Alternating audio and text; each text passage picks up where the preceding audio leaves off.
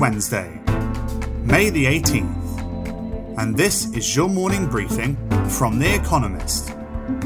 Coming up, an unclear fate for Mariupol's defenders and Northern Ireland Protocol under threat.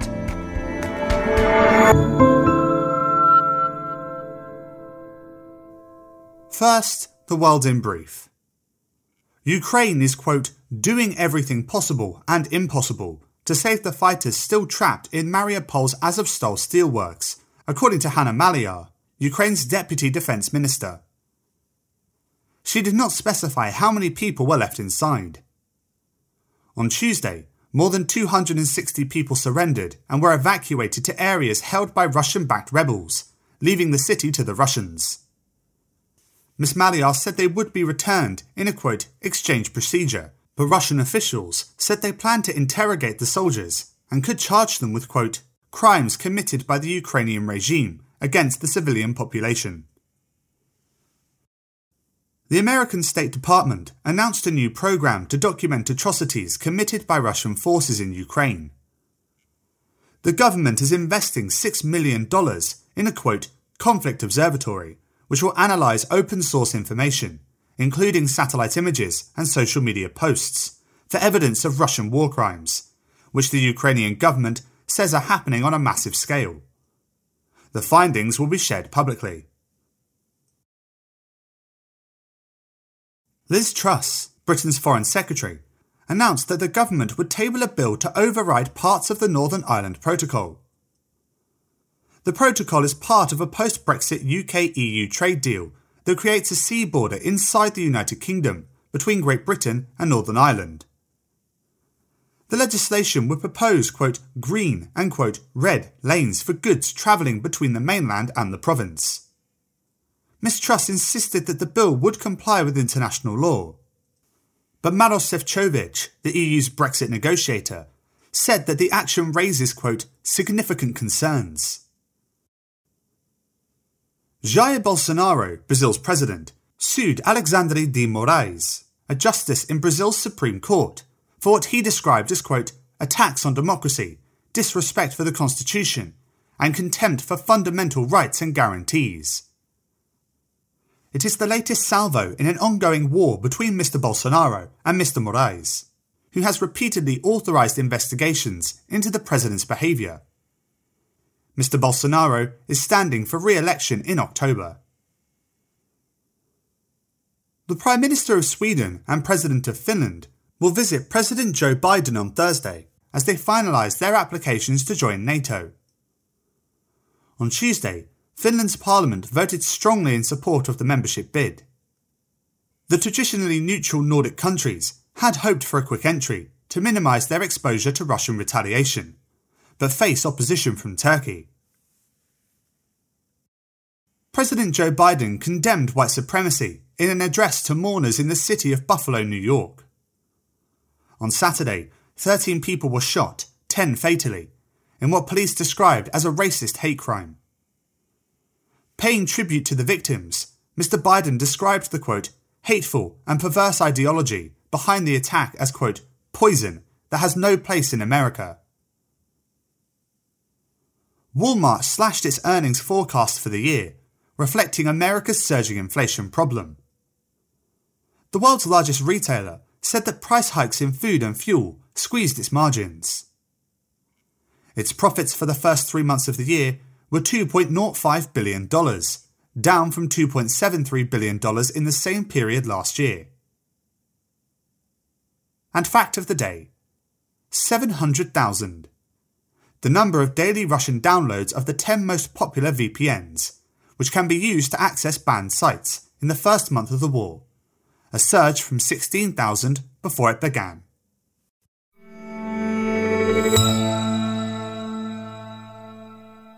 And now here's today's agenda. The European Union's Renewables Plan. Russia's invasion of Ukraine has forced the EU to supercharge its transition to renewable energy. On Wednesday, ministers will announce ambitious new green energy targets designed to find alternatives to the €22 billion, $23 billion of Russian oil and gas that the EU imports each month. Last year, Russia accounted for 62% of the club's energy imports. The EU will raise its renewable energy target for 2030 from 40% to 45%. That will oblige more buildings to install solar panels, meaning governments must amend planning rules. The plan will also call for more investment in wind and renewable hydrogen power. Easier planned than done.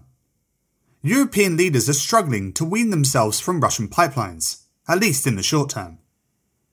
On May 13th, the European Commission said it would allow energy companies to keep paying for Russian gas without fear of breaching sanctions. And shifting towards renewable power pushes the EU towards another tricky trading partner. Most solar panels come from China.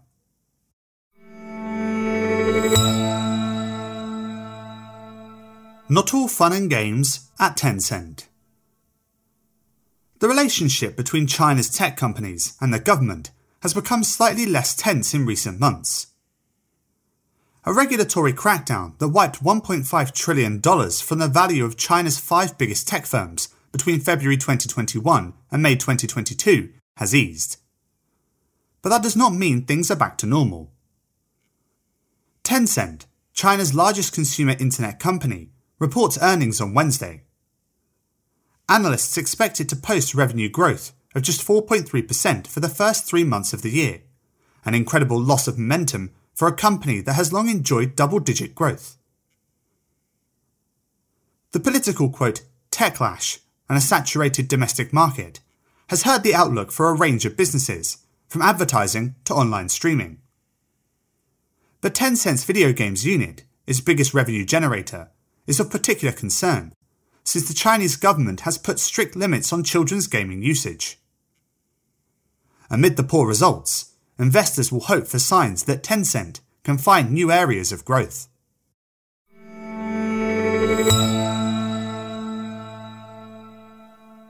Is there a third way for Brazil? Brazil's presidential election in October is gearing up to be a two-horse race between the left-wing Luiz Inácio Lula da Silva, who held the office between 2003 and 2010, and the right-wing incumbent Jair Bolsonaro. Polls find that 41% of voters back Lula, while 23% prefer his rival. But just over 1/3 of voters say they would never support Lula, and over half say the same for Mr. Bolsonaro. Such numbers are grist for centrists who dislike the pair of them. Brazil has more than 30 political parties. Some that usually scorn coalitions have been mobilised by the push for a, third-way presidential candidate. On Wednesday, 4 large centrist outfits, PSDB, MDB, União Brasil, and Cidadania, are due to announce a joint candidate. Possible names include João Doria, a former governor of São Paulo, and Simone Tebet, a senator from Mato Grosso do Sul, a state in the southwest. But third-way candidates may find it hard to reach first place. The most popular among them, Sergio Moro, a judge, is polling at just 7%.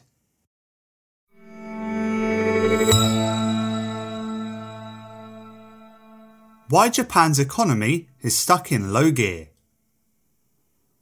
The economic damage from a winter wave of COVID-19 in Japan became clear when first quarter GDP estimates announced on Wednesday showed a 1% dip on an annualised basis. A drop in consumption pushed the economy back into contraction, following growth of 4.6% in the final quarter of 2021. Case numbers have ebbed since March, and economic activity has picked up. But new roadblocks have emerged. Rising food and energy costs have pushed up prices, yet the Bank of Japan believes inflation is still nowhere near its target of 2%.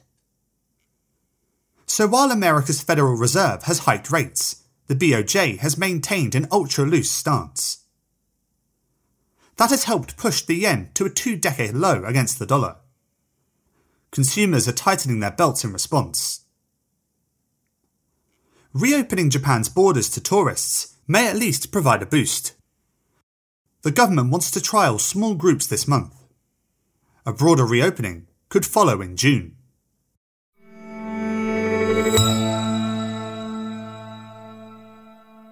Repatriating looted art as NFTs.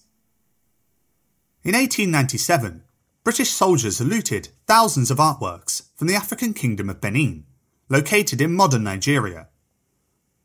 Among the treasures were exquisitely carved castings, now known as the Benin bronzes. Today they are spread across more than 160 museums, mostly in America, Britain and Germany. The artefacts are at the centre of a debate over the repatriation of stolen objects. For years, Western institutions refused to return the bronzes, but some have started to relent. Last year, Jesus College, part of Cambridge University, returned a bronze chicken to Nigeria. German museums have promised to begin repatriating their collections. Now, 125 years after that devastating raid, a group of Nigerian and Somali activists have launched, Looty, a project that involves making non-fungible tokens from images of the looted items in museums. Proceeds from sales will go to African artists. Until these 500-year-old treasures are back where they belong, a digital copy may be the next best thing.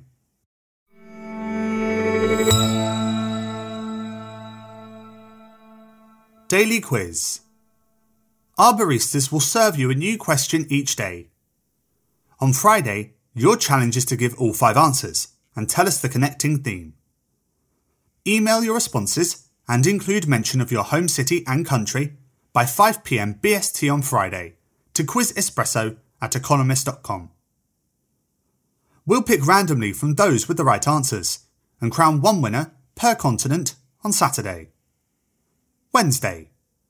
Which actor played John Connor in Terminator 2 Judgment Day? Tuesday. Which funk soul band was noted for the hits Everyday People and Family Affair?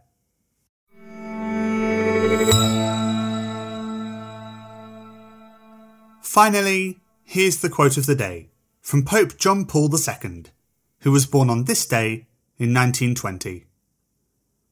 Freedom consists not in doing what we like, but in having the right to do what we ought.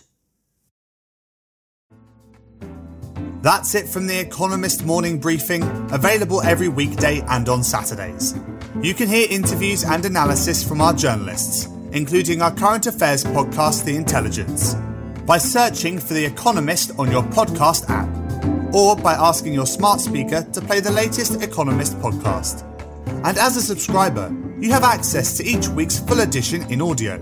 Just download the Economist app on your mobile device to start listening.